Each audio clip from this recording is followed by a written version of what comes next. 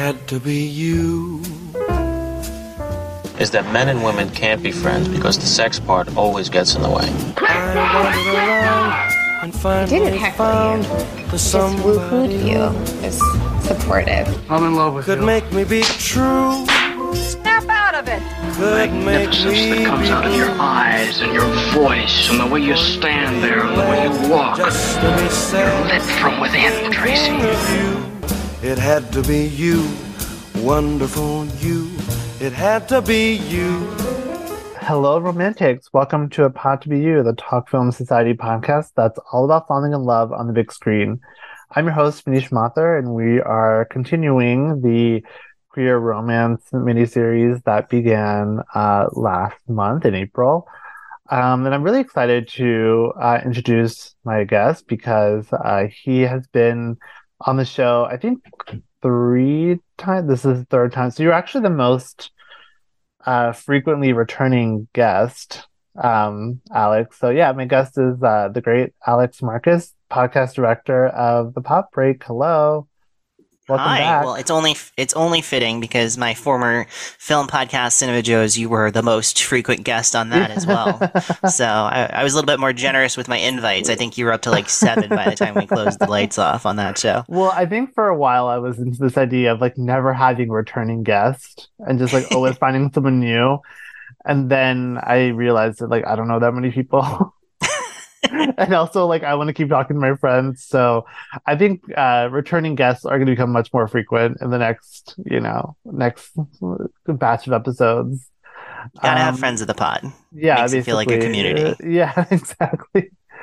But yeah, no, welcome back. Thanks for being on the podcast for this miniseries. I'm really excited to have you because you have selected a movie that is very dear to my heart, directed by a man who is very dear to my heart. So would you like to introduce the film for us today? Sure, I'm here to talk about the 1993 film The Wedding Banquet, directed by Oscar-winning director Ang Lee. This is probably his most unknown film, I feel like. This was a movie that I had never heard of before taking on the quest of seeing every Ang Lee film one summer, courtesy of the Blank Check podcast. And I was so grateful to have done it because it's this fantastic movie that we're going to get into about, it's a little bit hard to describe the plot because it's essentially this story about a gay couple, one American and one person from Taiwan who has immigrated to America and is a high-powered lawyer of some kind. They're in a domestic partnership, but the Taiwanese half of it, his parents don't know, and they keep trying to get him to be hooked up with some Taiwanese ladies from across the pond, and eventually they end up making an arrangement with their tenant who is about to get deported back to Shanghai, and the parents are so overjoyed that they come on over to America to participate in the wedding, and then things get complicated. Starts out as a bit of a rom-com, ends up as a kind of beautiful family drama, and yeah. I can't wait to get into all the nitty-gritty details with you. Yeah. That Blank Check miniseries was faithful for me as well because that's when I'd always been a fan of Ang Lee. Like, you know, I realized I'd seen every movie of his in the theater since Hulk, which is wild to think about. Because it was like I definitely saw Brokeback Mountain, definitely saw Less Caution and Taking Woodstock. I think Less Caution and like Taking Woodstock was like when I was like, oh, I'm really paying attention to Ang Lee, and then of course Life of Pi, and then Billy Lynn and Gemini Man and stuff. So yeah, like I'd always been a fan of Ang Lee, but that podcast miniseries from I want to say it was April 2018. That's when it started, or like maybe summer 2018. That's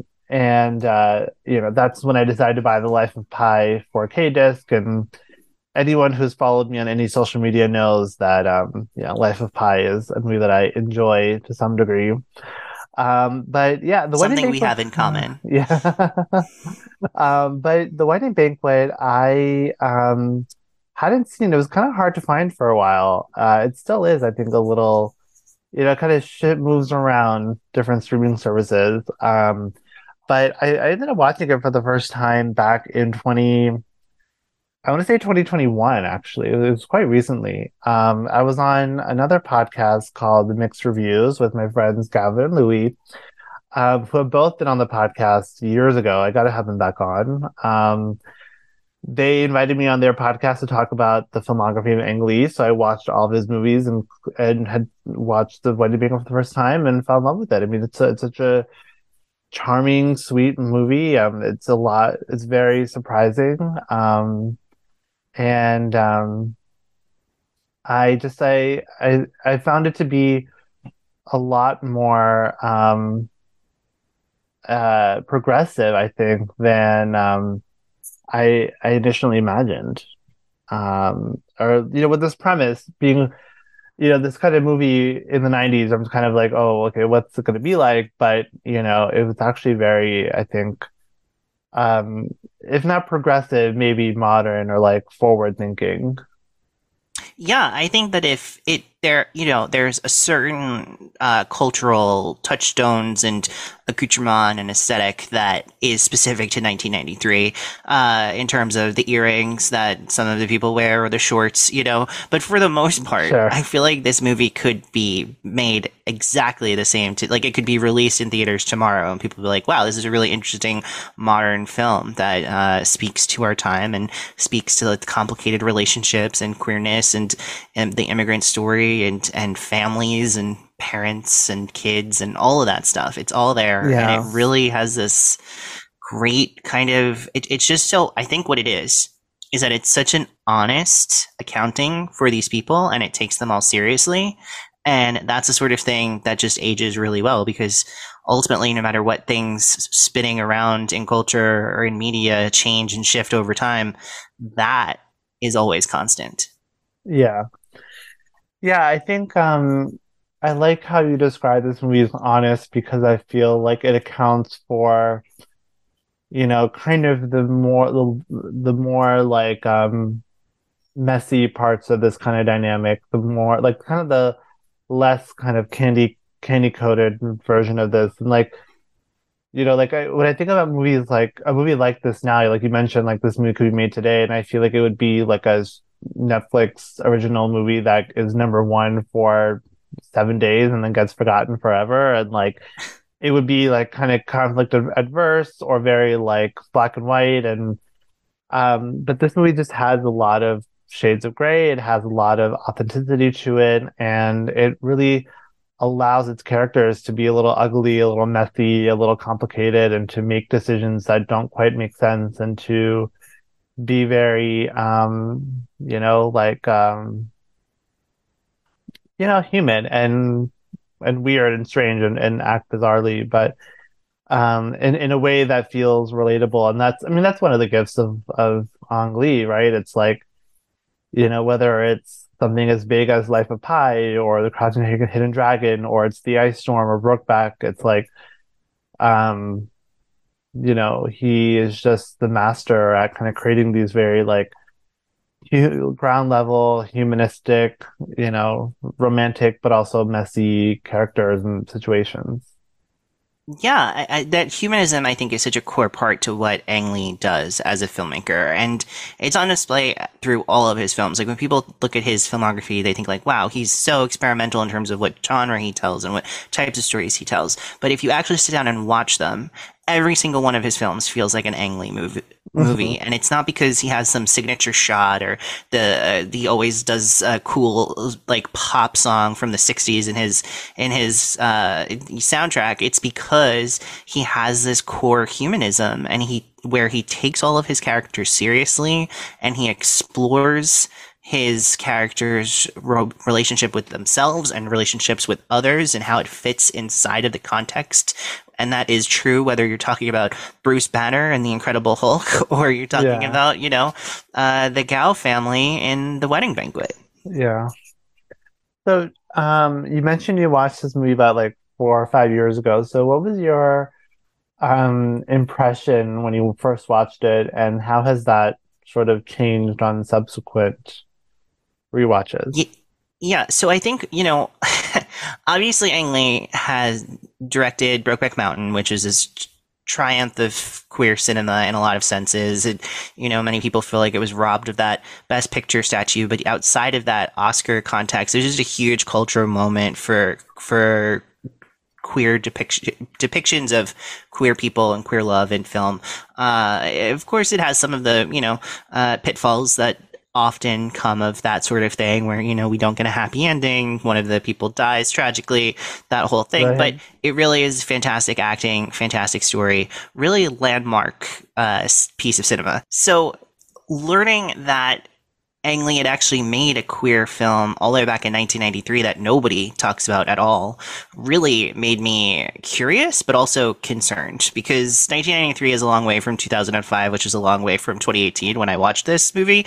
And right. I was worried that if we had never heard of it and people talked about what a great job he did telling this queer story in Brokeback Mountain, that maybe there was a reason that we hadn't heard about it. And maybe, 1993, while a very important time for queer stories in media, was not always features stories that don't exactly age the best in modern light a lot of the times. So yeah. I was concerned going in and watching it for the first time. I really kind of had my guard up and was like, I really hope that I don't end up hating this or find this offensive or just cringe. Right. And instead, what I found was this beautiful kind of almost Terms of Endearment level quality film, that balances comedy and drama and tenderness, and so keenly observes relationships and lets them be messy and complicated, and sets up genre cliches and then doesn't conform to those cliches and instead lets them play out honestly. And that just kind of blew me away. And I was so just energized by how good this movie was and how much better it was than my expectation certainly set it as. And then I told everyone I knew about it, and including you, and was like, you have to watch it. And then everyone I knew was like, yeah, maybe eventually. Where can I watch it? On Walmart's VOD channel? I'll rent it. Okay. But slowly over the years, all of the people that I recommended watching it have finally seen it, and everyone came back and was like, oh my God, this movie is fantastic. And so I was really excited after all of that to go back and rewatch it for the podcast. And I would say that it was just as great of an experience the second time around. Yeah. I mean, I don't definitely agree that, there's that weird kind of fear before we watch this movie of okay, 93, small budget, semi, semi-international, half in English, half in Mandarin movie. It's kind of you just don't know with this kind of premise. And I mean, Ang Lee has proven his worth, but proven his worth in metal and doing this kind of movie. But you just, it's concerning. But I feel like it's such a I mean, you mentioned the ways that it kind of dances around genre cliches and kind of does things a little differently. It's really it's really interesting because it feels like it could become this big farce, a lot, a kind of classic French bedroom farce. It could become this very weepy saccharine dramatic film, but somehow it becomes both at once, and it skirts that line really well, and just is so and I think what really sells the movie is that its characters are a lot are more perceptive and more, they all have their own kind of interiority and their own self-contradicting character traits, and their relationships were so profoundly crafted that I think all the more tonal shifts and the more kind of I hate to use this word, but soap opera-ish twists or whatever, they work because these characters feel so real to us. Yeah, there's an element of it that is comedic. There's an element of it that is melodramatic, but I think that what is the guiding North Star of the people behind the scenes was just to create as honest and authentic experience as possible by taking these characters seriously, even when they're in kind of extraordinary situations. And that's when I always love a story the best, because straightforward dramas can be very impactful. And genre stories can have really fun aspects to them that like are very fun and exciting, and you really enjoy watching them. But the blending of those two things are oftentimes results in movies that I love the most, because you're getting this combination of the fun and the thrills and with this kind of taking the characters seriously and exploring their internal life and exploring their relationships. Yeah. And trusting the audience that they'll go along with it. And I think that this is a great example of that. Like, you really think that the setup for this movie could absolutely be the setup of an episode of Frasier, right? Right. and like you said, there's also that kind of concern of like, oh no, is this going to just launch into a sort of like, I love my dead gay son monologue by the end of it? And like, no, like they don't do any of those things, and it's just great. So I do want to mention that this movie is sort of like the middle chapter of sort of Ang Lee's like informal Father Knows Best trilogy. It's Pushing Hands, The Wedding Banquet, and Eat, Drink, Man, Woman, all starring Lung Si-hung, who is sort of Ang Lee's like muse in this early 90s phase of his career.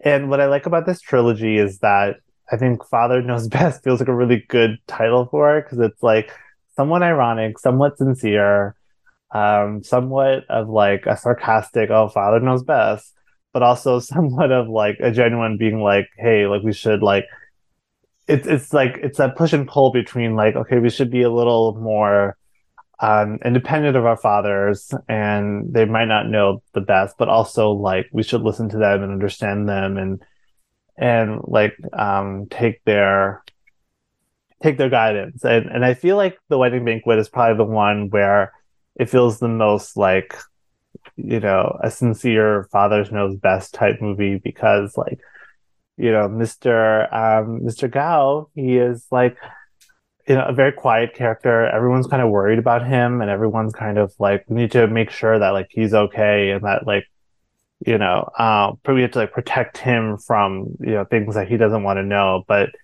he's the most perceptive character in the movie, and I think like I was saying earlier, like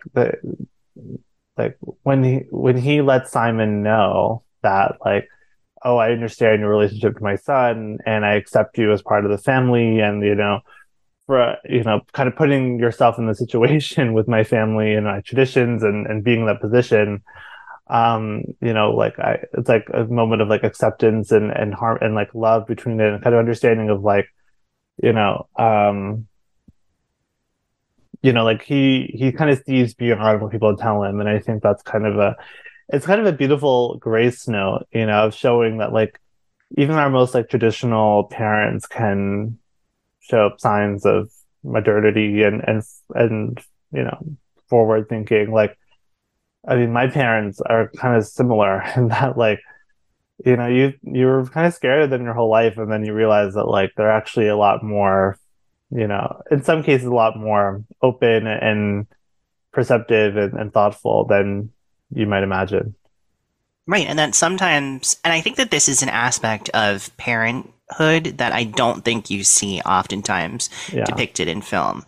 And I think that it's so perceptive, because there's this sense that Mr. Gao, is filling this role that he feels like he must fill, and that he's happy to fill. He's not like rebelling against the societal expectation of what a father is, but he also makes space by the end of the film to establish that that is kind of a role that he's filling, and that there is another person in there that is maybe slightly separate from the role that he's fulfilling. He respects that role of the patriarch as essential for the family's success, but he also maintains a level of agency and independence and individuality within inside of that constraint as well that is just very interesting. And I think it is something that I do think that we see a lot in parents. And also, as we, age into people who have children and know people with children, the sense of like, oh, well, I'm not this person necessarily, but I know that for my kid, I have to be. Yeah. Sometimes that could be really toxic. And I think this movie does kind of reckon with some of the ways that it can be toxic. But I think that just, Mr. Gao as a character is just ultimately so charming that he kind of wins you over, even though maybe what he's doing is almost reprehensible in the sense of like he's denying his son this acceptance that his son is craving so desperately to perpetrate a lie that his son has fallen into, so that way the family can persist and continue in a way that is respectable. Like there's a way where that's a truly villainous thing to do, but he's just so damn charming that you don't feel that way. You feel kind of like you're in on a secret with the audience. Like you as the audience member is in a secret relationship with Mr. Gao along with Simon. And it's like, no, it's okay. What matters is where his heart is, and his heart is where it should be. And maybe he is smarter than everybody in the room, which is kind of, it's a wild magic trick that they pull that off. Yeah. And, to me, it's like, I feel like it's, to me, it feels like this is another example of, the family trying to protect each other, and trying to protect this concept of a solid nuclear family that is existing, across continents, and, the trouble of, maintaining relationships with people that are so far away. And, there's, I think there's something to be said about the fact that like he wants to preserve this family unit, and that, I think he is, I don't know, I guess reprehensible is not something that I would really want to call him. I don't even know, it's just like pure charm. I think it's just like, he has his own traditions and his own beliefs, and he just wants to, maintain the family, but also kind of say that like, you do have my blessing to kind of create this new family of your own. And but what's so interesting is that he doesn't tell his son that, because he understands, I think, in a way that is true, that if he does give his son that validation and that honesty, that it will enable his son to give up the charade of the family that is still important for cultural reasons, and for, the idea that like you want to continue into a new generation. And, this is a time when, a gay couple having a child of their own was a lot more fraught in a lot of ways than it is today. And I don't know if necessarily this exact same character would have even made the same choice that they're doing now if the story was updated to this era. But it is very interesting that he's smart enough and observant enough to know that he needs to validate Simon, because he recognizes the love that Simon has for his son and the life that they've built together, and he values that, and he doesn't want Simon to leave as a result of this arrangement. But he also recognizes that he can't validate his son, because if he does that, then it will break up the facade that is also equally important and has cultural value to it. And like I don't mean to say that this film thinks he's morally reprehensible, or that even I feel that way watching it. I just think that if you wrote down on a piece of paper that those choices that he's making, and you said like, well, what do you think of this type of person? Your judgment of them would be very different than your judgment of him as you watch the film, because there's just so much humanity to him, and there's such like a knowing kind of understanding of everything in a way where it feels like a sensible choice. It doesn't feel hurtful or mean-spirited. It feels almost wise, which is kind of crazy to wrap your head around if you think about it from a different perspective. And what's interesting is that the parents leave at the end of the film. It's like, I'm looking at the Wikipedia page, and it says, in the end, both derive some happiness from the situation, and they walk off to board the aircraft, leaving the unconventional family to figure themselves out.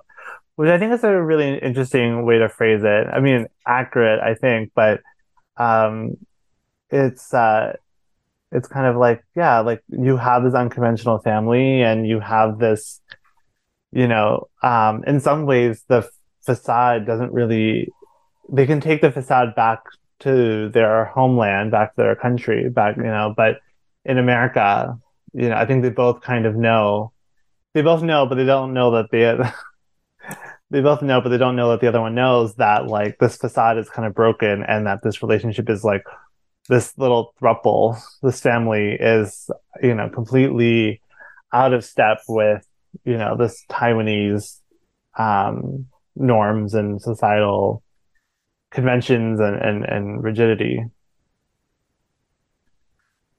Yeah, it's very interesting, and I do think that that's a big part of why it plays the way that it does. Like if they weren't leaving to go somewhere else, if this was a story that was set in Taiwan, for instance, and you had to live in that forever actively, it would feel like a much crueler, I think, status quo to be inside of. But they're leaving with the story that they can tell all of the nosy relatives who don't particularly matter, but do matter in as far as like that world exists, but so they have that story to tell, but they also both can leave the family to exist on their own in a way that is honest and true to them. So it is a very interesting status quo, and it's definitely a status quo that I feel like would feel different if it was 2023 versus 1993. But but it makes it so interesting. I think it really does. Yeah, no, I agree.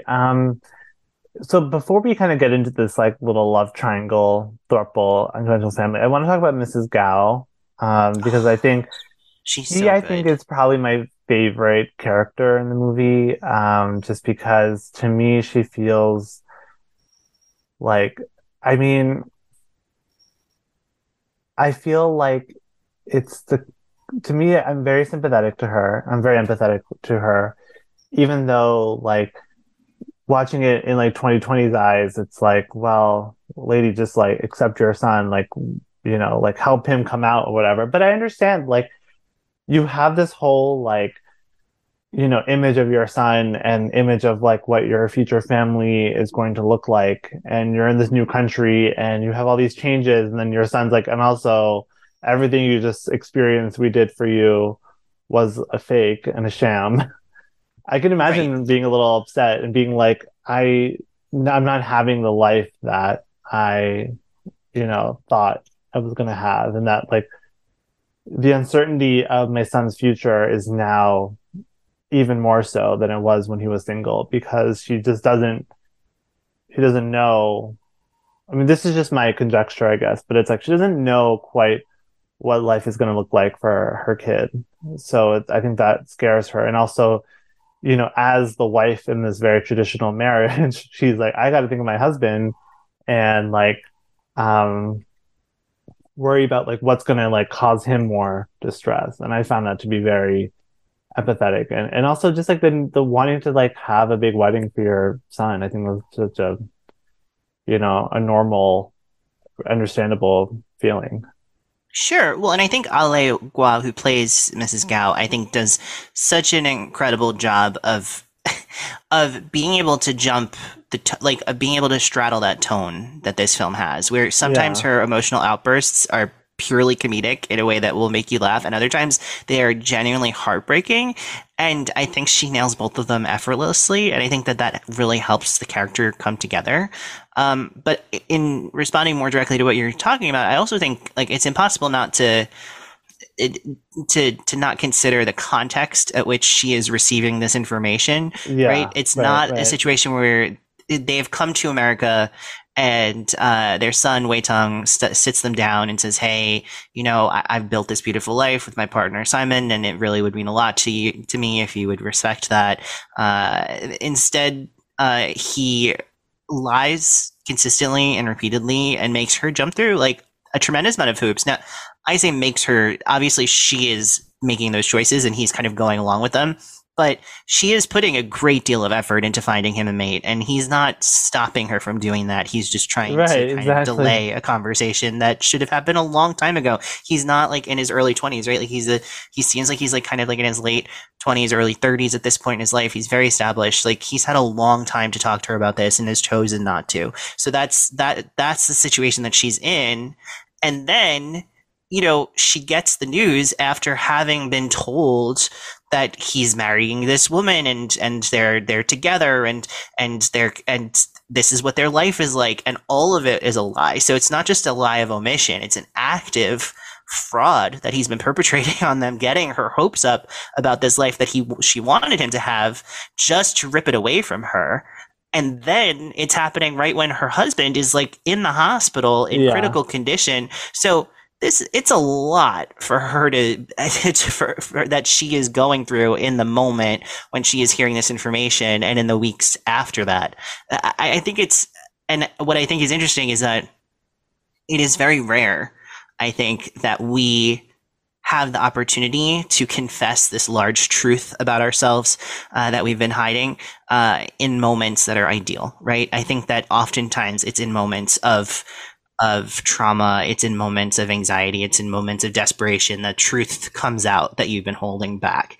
And when those things happen, you can't let that other person, you know, you can't have the assumption that other person is just going to take it well, because you're not giving them the chance to, right? You're not setting them up for success. So I think that all of that is baked in, and it helps kind of contextualize her emotional response that she gets. And it makes us as an audience really want to empathize with her, like you said, in a way that if she was really against the choices that he was making, but the context that she was getting the information was completely different, we would probably be much less likely to empathize with her. And I think that's a really smart choice from the construction of the story.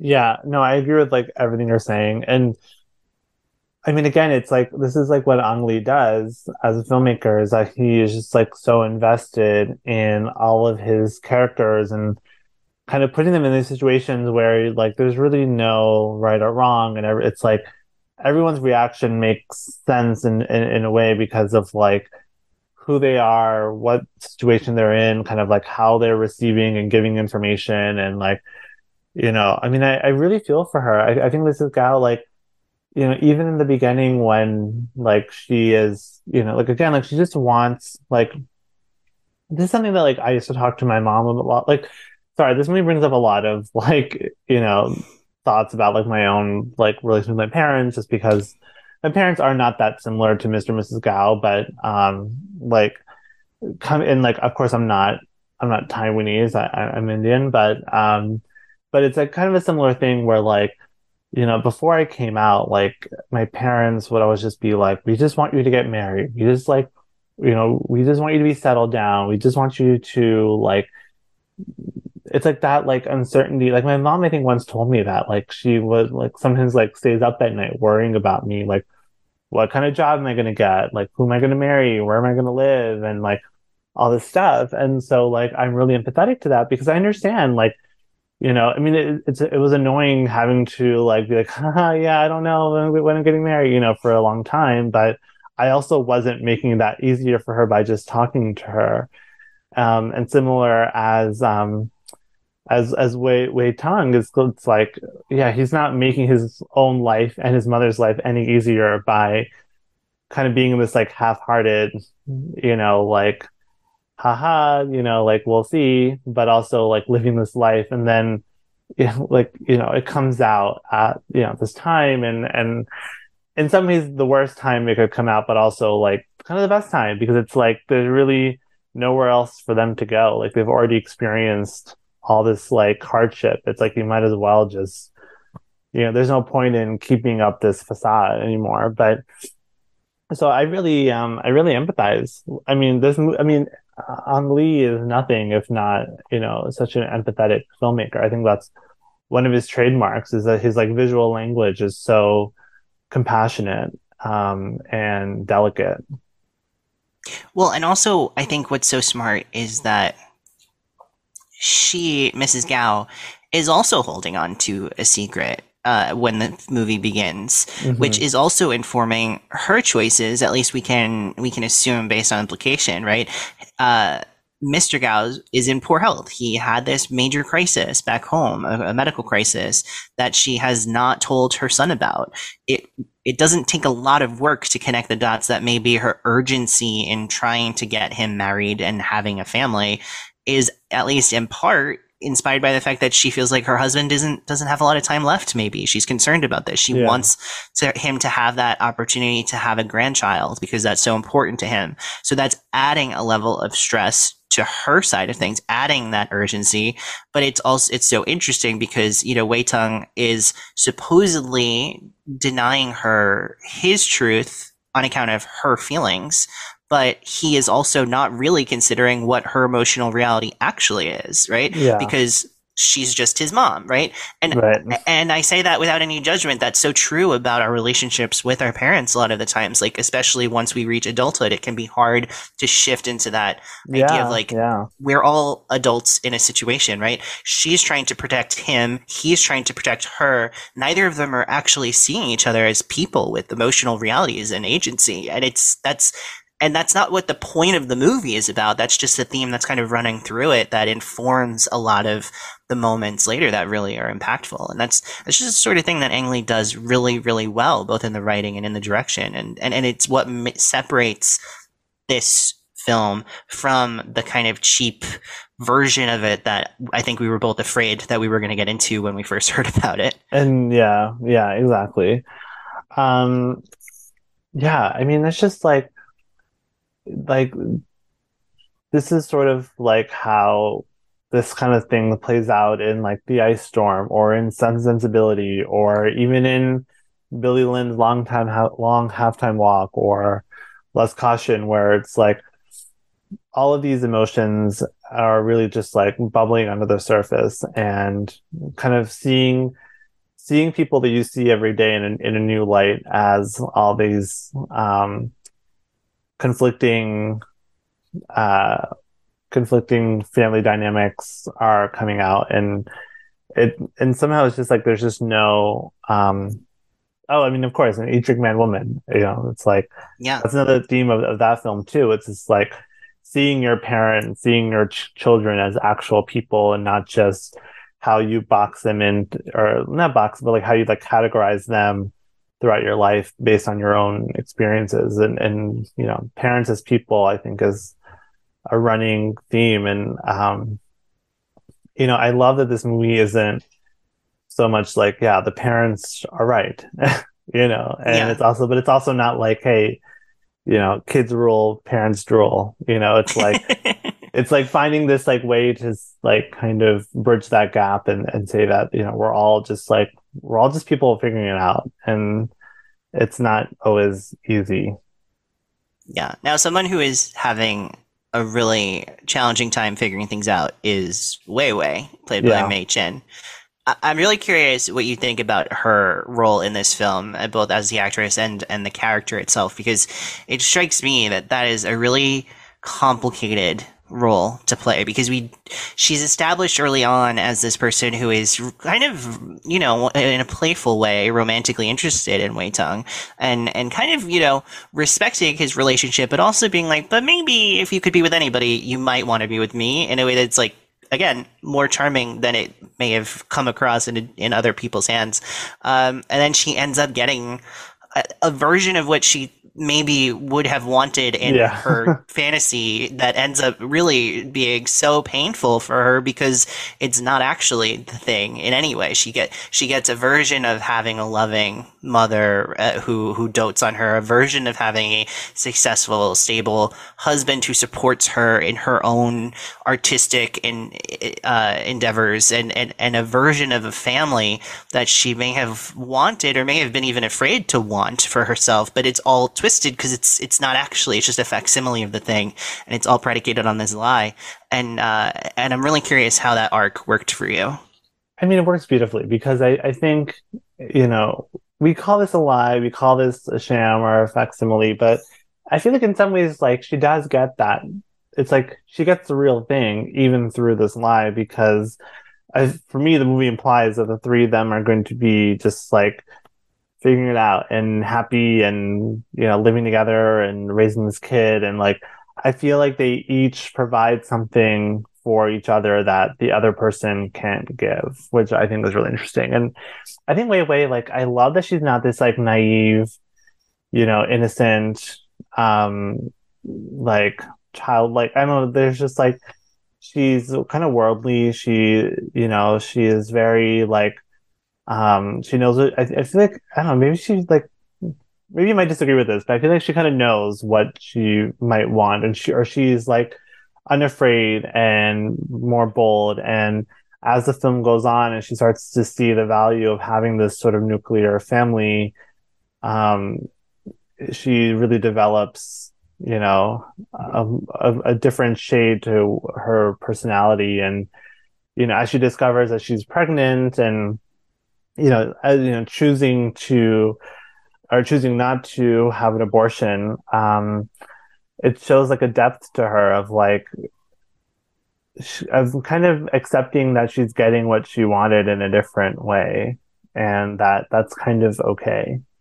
And I kind of like Yeah. the way that that that's how that's handled, because it feels more, I don't know, this is kind of a movie with like a few easy options, and I feel like the movie ends up choosing the most complicated version and the most interesting, which is like they're gonna figure it in. It's like she doesn't have an abortion, she doesn't become a single mom. They're just gonna, forge out their own um path as a family. Yeah, and I think that I think you're entirely right. And when I was referencing earlier the idea that this is kind of like a lie and a facsimile of a real family, that is what is true during the bulk of the Yeah, film, but sure, not yeah, once yeah, they get to that yeah, yeah, end point where I do agree that they've all reached a sort of acceptance of their situation and seen it not as a burden but as a value and as something that none of the three of them would have ever thought to have wanted for themselves necessarily, but it also feels kind of perfect in the way that it exists now, especially once the parents leave and they can make the rules on what this family is going to be moving forward. And I love that as an ending, and I agree. It is a very surprising one versus what you may have expected. But I just love her arc throughout this because there's so much implied and suggested. A lot of it is just in Mei Chin's performance. When she has that phone yeah, call with her mom, and nothing. And when I watched it the first time, and then I remembered what it was, I had a very different memory of how that phone call went. I thought that there was something sort of like dramatic that was revealed about their family, about their mother-daughter relationship and whatever, and it's not at all. There's when I rewatched it, I was like, oh, there's actually, it's just like a very mundane conversation that just gives you like a tiny insight into what their dynamic was, which wasn't particularly unloving or abusive or terrible. It was just kind of like she was worried about them in a way that suggested that maybe they never really prioritized her needs as much as yeah, they should have, and maybe she was kind of running away from that, and maybe that compulsion had forced her to kind of deny certain things that she wanted for herself as a way of coping, and instead like launching into this very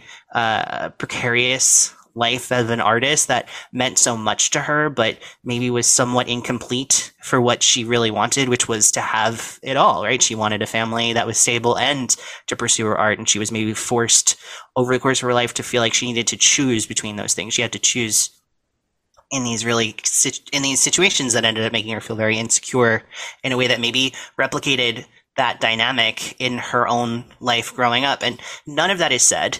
I don't know if that was the impression that you got at all, but there's these small moments that she has, both the conversation on the phone and just a few things that happen between her and mostly Mrs. Gao, but also even Mr. Gao when he gives that speech. The sense of how warm they are to her, how validating they are to her, and how emotional that makes her. It feels like there's so much that is left unsaid that is beautifully rendered and really enhances the experience of her arc and of the film as a whole. yeah. I saw this YouTube video that analyzed this movie through like the motif of like photography, Okay. including like like at the in the airport they're looking at the photos, and to me it's like a way it was a way of kind of everyone kind of acknowledging sort of like the elephant in the room of like Simon and Wei Tung, because there's a picture of the two of them, and I think like both parents kind of like linger on it. There's also like the wedding photograph, and the scene of Mrs. Gao and Wei Wei kind of looking at photos. It was a really interesting YouTube video. And just like how like this is photographs kind of capture the family. I wish I rewatched it before recording because I don't quite remember exactly, but um, the photography is like capturing the family and sort of like solidifying, this family and kind of like creating these, kind of creating this like happy version of this family that is really struggling with a lot of hidden secrets and betrayal and whatever. Um, so I bring this up because like I feel like Wei Wei, when she's looking at these photographs or when she's like being photographed, she's like seeing that version of herself of like having this like very harmonious thing, family unit, and how like that is sort of something that she might want. And then as you mentioned the phone call scene and stuff, and like yeah, like you expect something really dramatic to happen, but it's just like more simple and it's like more understated than that. And I feel like that's really, really valuable and really rare and hard to do. Yeah, and it relies so much on what the performer is able Yeah. to do in the scene, Yeah. just through their unspoken mannerisms and facial expressions and things like that, especially a phone call scene. Phone call scene, it seems to me that could be the most challenging thing you ask an actor to do because they're just forced to have an entire conversation against no one, and they Yeah. can't play off against them in the moment. They can't react to their scene partner's reaction visually, and yet it's such a great opportunity for the audience to get a clearer sense of what's going on with your character, because it's a rare moment where you get to see a person talk to someone else and not have to guard their reaction outside of their voice, right? They have to keep their voice in a certain way, but their whole body can react and let the audience see that reaction because they are unobserved within the scene. So I always think that phone calls are always very interesting and can be Yeah. really insightful windows into our Oh, characters. I totally agree. Um, so I want to talk about a certain scene and kind of use that to kind of pivot towards Simon and Wei Tung, but what did you think of the wedding night scene? Because that's quite controversial on Letterboxd. I still don't quite know what to make of it, and how that plays out with how I think my favorite scene in the film is when the three of them are arguing in English and the two parents are like, "Well, what's happening?" Yes, But I do want to talk about that. Sex the fight scene scene or is whatever. Yeah. the fight scene, just briefly, is maybe the funniest part of the whole movie. And Yeah. I do think it's slightly underdone by the fact that we then later learn that Mr. Gao knows English. It's like kind of robs that that's scene true. in retrospect of some of the comedy. But I just love the kind of like them not knowing what's going on and him just being like, just don't talk, just keep eating, keep your head down, don't worry about it. Yeah. And them trying to and her trying to guess like, did he not pay his bills? It's just very funny. But yeah, the wedding sequence, the wedding night sequence specifically is, I feel like if you were to update this, like if you were to make this movie in 2023, I think that you would have staged that slightly differently to make what is happening more explicit. I think that it is in 1993, it is kind of, there is an implication that there is an understanding of what's happening there, and it would be more tasteful to just not be too explicit. But I think, in our modern lens, it's easy to see that situation in a way that is very, that would be very abusive, right? That would be Yeah. the not honoring consent. I think the implication, and if you want to just take the film on its terms, I think what they're trying to suggest there that happened is both of them are very intoxicated, right? They establish that they're both very, very intoxicated as a result of the evening. And there's a sense that she wants to have this experience and that he initially says no, but there is I feel like the way that the film progresses after that, and even inside of that scene before it cuts away. It's the idea that he is going along with it because he is getting some sort of that there is an implied consent that occurs in that moment Right. that is not stated, and that if they had let the scene continue a little bit longer, that would have been made clear. But as it is staged, it is ambiguous whether he ever actually consents to it, which then, given what happens afterwards, is could be potentially a very traumatic experience for him. But I do think that the film wants you to believe that he initially says, "No, I don't want to do this," and then kind of the ceremony of it's their wedding night. He goes through all of the other steps that he's supposed to on the wedding night, and he kind of conforms to the role of the husband. That was my take on it. In that, like she wants it more than he does, but he's also like, this is what men do on a wedding night, and this is like what's being expected of me outside, what's being expected of me from my own wife. And I think it's like, I'm married to her, so like I might as well. I don't think that it's an actual assault. I don't think she's taking advantage of him in that way. On Letterboxd, someone called it corrective rape, which I thought was very funny. Not that concept is not funny on its own, but that someone said that about an Ang Lee movie, I thought was very funny. But wow. I think there's an element of what you're saying of like the not pressure, but just like conformity of being like, this is just what happens. And the thing is that for me, like, if a character does not feel violated, and like that's not going to be the theme of the movie, then like I don't think it's fair to put that on the movie. Does that make sense? Like, he doesn't mention it as anything other than consensual later. No one seems to the way consider he talks about it was just like it just got happened. out of hand. Something like things, it happened and then it just got out of hand, and it makes you think that maybe he was willing to go along with it up to a point, but thought that that he would stop, and then at a certain point he didn't stop it, and it didn't stop, right? And so so I agree with you. I think that we only have that to go off and of. We also have to like think about the film. We also have to think about like just like the way that this is like 1993, and not to be all like, oh, we talked about things differently back then, but I just don't think that like that was, I just don't think the conversation was had in that same way as it would be today, 30 years later.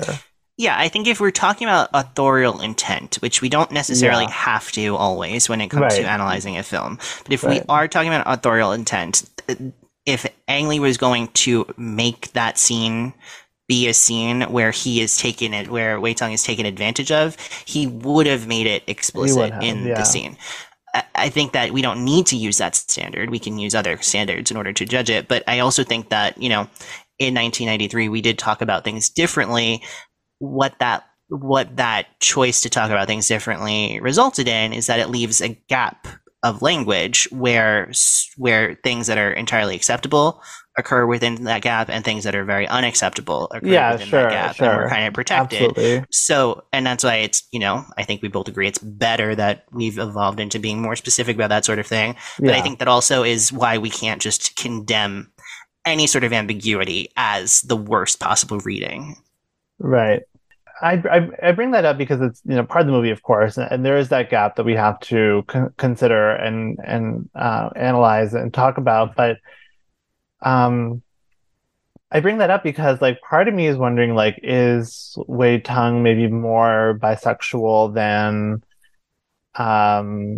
he might let on? I mean, this is also like way before bisexuality was something that was even talked about in pop culture like this. This is even like before.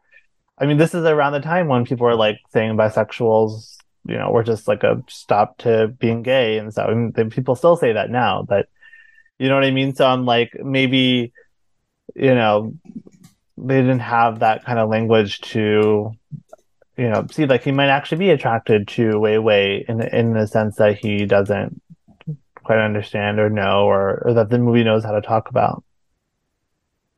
Yeah, that is entirely possible. I don't think that that's necessarily what's happening there, though, just because of other things that Yeah. we see in the movie. Like, there's at least one other time she does kiss him, and he Yeah, has yeah, no that's true. response Oh, to yeah. it. Right. And in a way where it's like she comments on it as well. Like, it feels like this was not, like, this was a cold and not Yeah. meaningful Yeah. kiss in any way.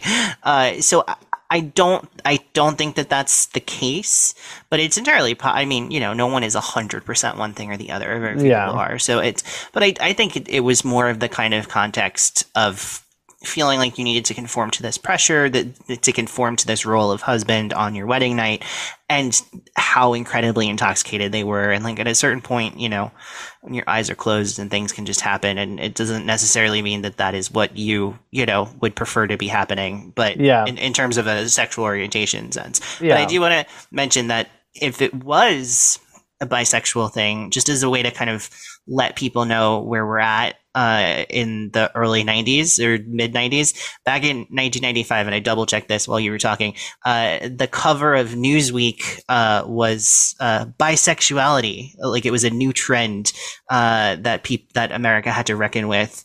It was bisexuality in big letters, and then the headline was "Not gay, not straight. A new sexual identity emerges." Yeah, And that was 1995. exactly. So that's 2 years before this movie. No, 2 years after. Oh yeah, 2 years after. Yeah, sorry, this is 2 years after this movie. So, Well, which of I course, mean- like, bisexual people have always existed. Yeah, and yeah, people knew but, that. But that's a sense of like where the culture in was the mainstream, on that question. right? Exactly. Like the cultural discourse around orientation, I don't think had caught up to them, and I still don't think they have. No, So I want to talk about Simon and Wei Tung, because Simon, this poor guy. we love Simon. I love Simon, and we love Simon, and I was just like, wait, why does the phrase "love Simon" Yeah, that feel was my so familiar joke. to me? Yeah. Okay. We love That was Simon. a joke. And what do you think of their relationship? Like, as how think it's it's- portrayed and I love how it's portrayed. I love their relationship and how it's portrayed. I think Mitchell Lichtenstein as Simon does a really fantastic job, really anchoring their relationship, I think, in a way that Winston Chao as Wei Tung kind of, sometimes it feels real and sometimes it feels, I mean, he's got a lot of stuff to do in this movie, so I'm not necessarily taking a shot at him, but I do think that Mitchell Lichtenstein as Simon really helps anchor the emotional reality of it. I love the casualness to their relationship in the sense of they really feel like people who have known each other for a long time, and they have a shorthand with each other, and that is a marker of the emotional intensity of their relationship, the emotional honesty of their relationship. I love that we get moments of like when Wei Tung wants to kind of fight with Simon for having been out too late one night, that there's this kind of sense of, we've had this, I know exactly what you're doing and I'm not going to engage with you right now, like in a way of like only people who have known each other for a very long time and have again, like that shorthand of like, I know what these dynamics are. I love how Simon knows so much about Wei Tung when he's trying to kind of like coach Wei Wei into like understanding like all of his kind of nooks and crannies. Like there's this whole thing where like in Lady Bird, where they say like, well, what is love if not like paying attention to something and really knowing it? And I think that Simon really knows Wei Tung, and I think Wei Tung really knows Simon. I think we get less insight into Wei Tung's side of that relationship, but I think that relationship is more complicated for him. So for Wei Tung, what it is his guard comes down when he's around Simon. He really feels relaxed in a way that he never feels in any other context, not at work, not around his parents, certainly not engaging with Wei Wei and the apartment building / loft or whatever. Like he just has this kind of relaxed comfort in his skin when he's with Simon that he never gets anywhere else. And that tells you so much about their relationship. So I just love it. It feels like a real couple in a way that, especially at this time, I don't feel like gay characters oftentimes got the chance to feel like a real couple. Like you think of like The Birdcage or whatever, which is, a good movie, but there's this sense of like having to play for the straight audience, or the sense of having to kind of like translate a queer relationship for a gay audience in certain ways. And none of that is here. It just feels honest. I mean, there's definitely like a version of this movie where like Simon is like Simone, and they just like, like maybe the conflict isn't quite as pronounced as it would be, but or as it is, but yeah, like I think this, I love that it's a queer couple, and like I agree, they feel like they're truly in love and they're actually in a relationship and they have that shorthand, and they also feel very like sexual as a couple. They're definitely like like shown in bed together multiple times in like various states of undress. And if I recall correctly, even like when the parents are there, they're like sneaking in and out. So like, Yeah, there's a moment where they think they're alone and they're like about to like hook up like on like yeah, they're making out and undressing as they walk up the stairs and then they realize that the dad is asleep in the next room. They right. have to And like, kind so of like like get dressed real fast. that, I mean, like to me, it's like feels radical. Yeah. Even from now, even 30 years later, it feels radical to like have this much of like sexual tension in between these two characters. And they also And like they have friends. they have They have a friends, social like life. Like we only got a hint of it, but there's this really there's a large sense of like what they're not doing because their parents are there, right? right, And I think that's so key because I think anyone else who would make this movie would have just made Wei Tang be in the closet outside of his relationship with Simon. right. And that's not what it is. He is openly gay in his life. His coworkers are like seem to be somewhat aware of it. He has a rich social life, including Simon, but not specifically just because Simon is there. And it's really just that his parents don't know. And I think that is, especially for the time, really interesting choice. Yeah. Everybody knows that he's with Simon. Like that's not a Even secret like the in neighborhood America. neighbors, like, or the Yeah. neighbors like know that, and like they have complicated relationships with, the people on their, like, it's just like a very, yeah, like Simon and, Wei Tang just feel like they have a full life. And that is such a kind of beautiful thing to see with this kind of movie. And again, like it makes all these relationships feel so much is springing from that relationship because it's so strong that it can withstand this insane premise and all this pressure and a baby and like Yes. infidelity in some way, if you want to call it that.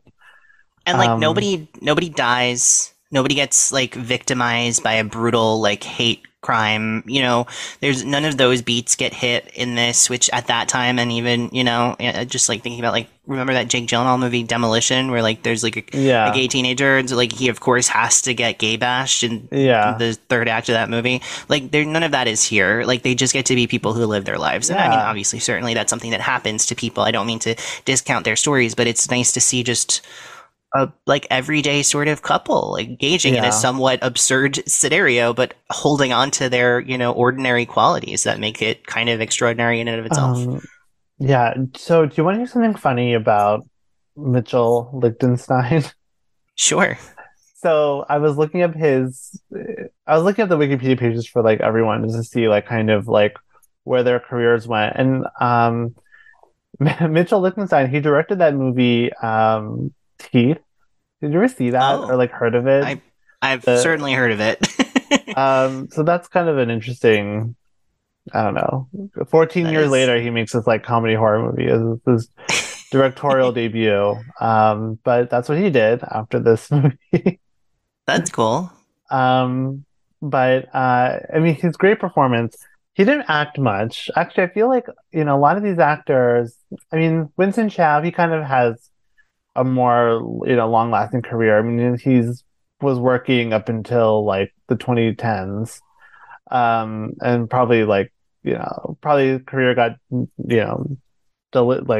derailed by the pandemic after that. But um Mei Chin, she doesn't really work much. Mitchell Lichtenstein, he Wait, doesn't and work as that's much. such a shame because Mei Chen is so good in this movie. Yeah. She's so. I mean, I feel like if this movie gets made today, one of the things that's different about its legacy is like Mei Chen is booking Well, many so roles after that's a this. good segue because I wanted to talk about the reception of the movie. Of course, like critically acclaimed here in the US, nominated for Academy Award for Best Foreign Language Film, and also 6 Independent Spirit Awards, including Best Supporting Actor, Best Supporting Actress, and It's oh, I'm so sorry, no, sorry, wild.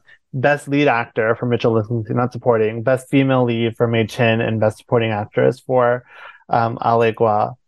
So, and also It's so wild that Best Film, that's Best true. Director. That it had such a robust response for an indie film that's like as good as it gets basically at that time.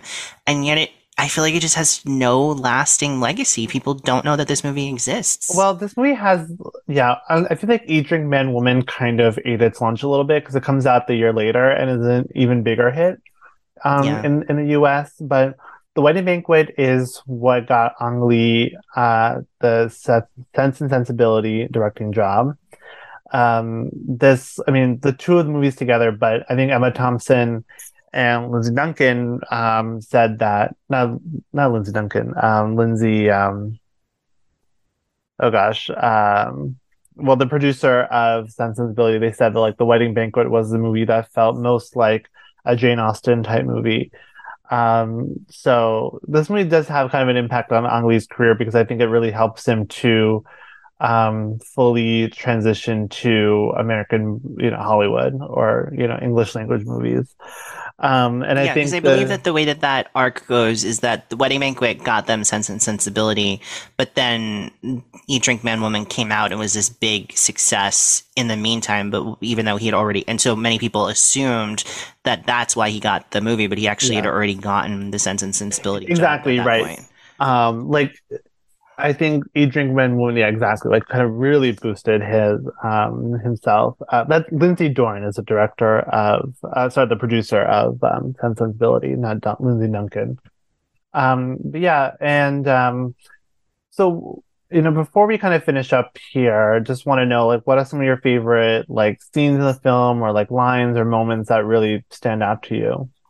Well, I do want to, and this is kind of a connection to the last thing we were talking about with the relationship between Simon and Wei Tung. But as soon as that wedding night happened, I was like, okay, here it is. We're back in romcom territory, and there's going to be the big kind of start of the third act, explosive fight where Simon finds out what happened, and they break up, and then they have to get back together by the end of the movie. And the movie totally doesn't do that at all. Like they're just like, no, like Simon is because of course, like why would Simon get that upset about it? Because like he's a real person and he, especially in the kind of cultural milieu that he's in, and I would imagine he'd be pretty understanding about that situation, quote unquote, getting out of hand, right? And so I like that they play that to the point where they don't even show that conversation. What upsets him is that she's pregnant, and that is a good thing to reasonably be upset about because that really changes things in a way that like a one night stand in that kind of absurd situation wouldn't Yeah, necessarily. Like you could believe that doesn't mean anything to him and it doesn't jeopardize their connection, their relationship, but a baby could definitely jeopardize their relationship. And so I love yeah. the choice to make that be the conflict. And also that like, Simon talks about like, I don't know if I have a place here anymore, if that's the situation, but you never really believe that he's actually going to leave. I think that they do a good job of, and I think that that's a strength to the movie. I don't think that they're playing that conflict for contrivance sake. I think they're playing it for the emotional turmoil that would send all of these characters in. And it makes that moment where they all choose to be together in this throuple, if you will, of a family mean Yeah. so much more. You know what that reminds me of is on Friends. Did you watch Friends or do you or have I did. you? Yeah. Like there's the whole thing with like Susan and Carol and Hmm. Susan pregnant and Ross is the father of the baby and Carol is pregnant and Susan is like fighting for her name to be included in the baby's name and like wants some kind of ownership over it. And it's because like as we were saying, like in the early 90s, like queer couples having kids just is like not, I mean, it's not easy today, but it's even harder back 30 years ago. And Susan's way of dealing with that sort of uncertainty about like what her role is to kind of force herself into this baby's name, which I don't think ultimately happens, but so I understand that tension of being like, now, Wei Wei and Wei Tung have this legal, ownership over each other. They have this connection, and Simon's place in it is really a big question mark. And that's why when he gets the envelope from, Mr. Gao, it is sort of a meaningful way of seeing like, okay, I do have some tie to this family, and sort of understanding. And so he's sort of understanding that like he is a part of this family, and the way they deal with that question is to like come together as a little family. Um, for me, I think, of course, we didn't really talk much about the wedding banquet itself, which is like the No. centerpiece of the movie. It's the titular role. Speaking of Lady Bird, Yeah. but I think it's like, I mean, it's such a funny and beautiful and quite sad, but really like it made me like when I watched this during the pandemic, it made me miss like family weddings and just that like chaos that happens of like everyone's drinking and there's games and there's like loud and jokes and dancing and whatever. And it's just like, it also reminded me, I mean, I'm sure this was an influence on The Farewell, Yeah. which has a similar like showpiece wedding sequence that is just like so, charming and endearing and lovely and stuff. But also with a hint of melancholy at the center. Hmm. Yeah, it's a really great sequence. With Also, Ang Lee's son's acting debut as the baby in this I movie. Let's not know. forget. Future Ang Lee star, Mason Lee. Excited about that film. Also, I mean, I love the ending. The ending is like beautiful. It's just like perfect Ang Lee ending. Yeah. It's just like, ah, man, like to me, like that's the kind of ending that makes this movie a hit. Like you just like you talk about movie endings that just like make you want to like just like cheer and like just like fall in love and stuff, and to me that's this movie. And also, I don't know. I feel like it would have been so easy to like have that temptation of like, well, of course we're gonna like cut to 9 months later, and like they're all a family, like, and we get to see what their life is like as a family, like right before the closing credits, and like, and we get to see, and they don't do that. They like No, show yeah, the restraint of just like letting it be that moment where the three of them are together in that airport, and like it just like yeah, such a great choice, it's and such a great I think choice. the less And obvious choice, but the more impactful one. yeah, exactly. Because it's And about their commitment to each other, and like that's what this whole movie has been kind of building up towards, and and I that's what's think, beautiful about it. yeah, totally agree. And I think another really impactful choice is to show the three of them very sad that the Hmm. parents are leaving, because like again, it'd be kind of funny to be like, okay, what a relief, or like Yeah, something like that. Like, thank God we don't deal with that anymore. Like, kind of ended on like a button of a joke, but instead it's like really sad because like there is the possibility that they might not see their parents again. I think that's kind of the That's the implication that like implication, that's right? the So last time they're going to see yeah. them. So there is And they this talk thing about of like, like, oh, once you have the baby, like come visit us, but it really feels like it's a goodbye, it and it feels like feels a like that. final, yeah, And the movie has done the work to make each of those three characters have distinct relationships with both of the parents that ultimately prove to be very emotionally meaningful and yeah, moving. And that's what makes that moment land so well. And it's this sense of like, this divide needs to continue. We can't live together forever for good reasons, but you've meant a lot to me, and this has been valuable, and I wish that we didn't have to end this dynamic at the same time. And it's just messy and beautiful and complicated and wonderful in all the best ways. yes, totally agree. And that is a really beautiful sentiment to end this discussion on, unless you have any other final things you want to bring up. But No, I think that's good for me. yeah, well, Alex, thank you so much. It's such a pleasure when I get to talk about one of my favorite filmmakers and favorite movies on this podcast, and I'm not the one that's suggesting it. So, thank you so much for suggesting The Wedding Banquet. It was quite a lovely film and discussion.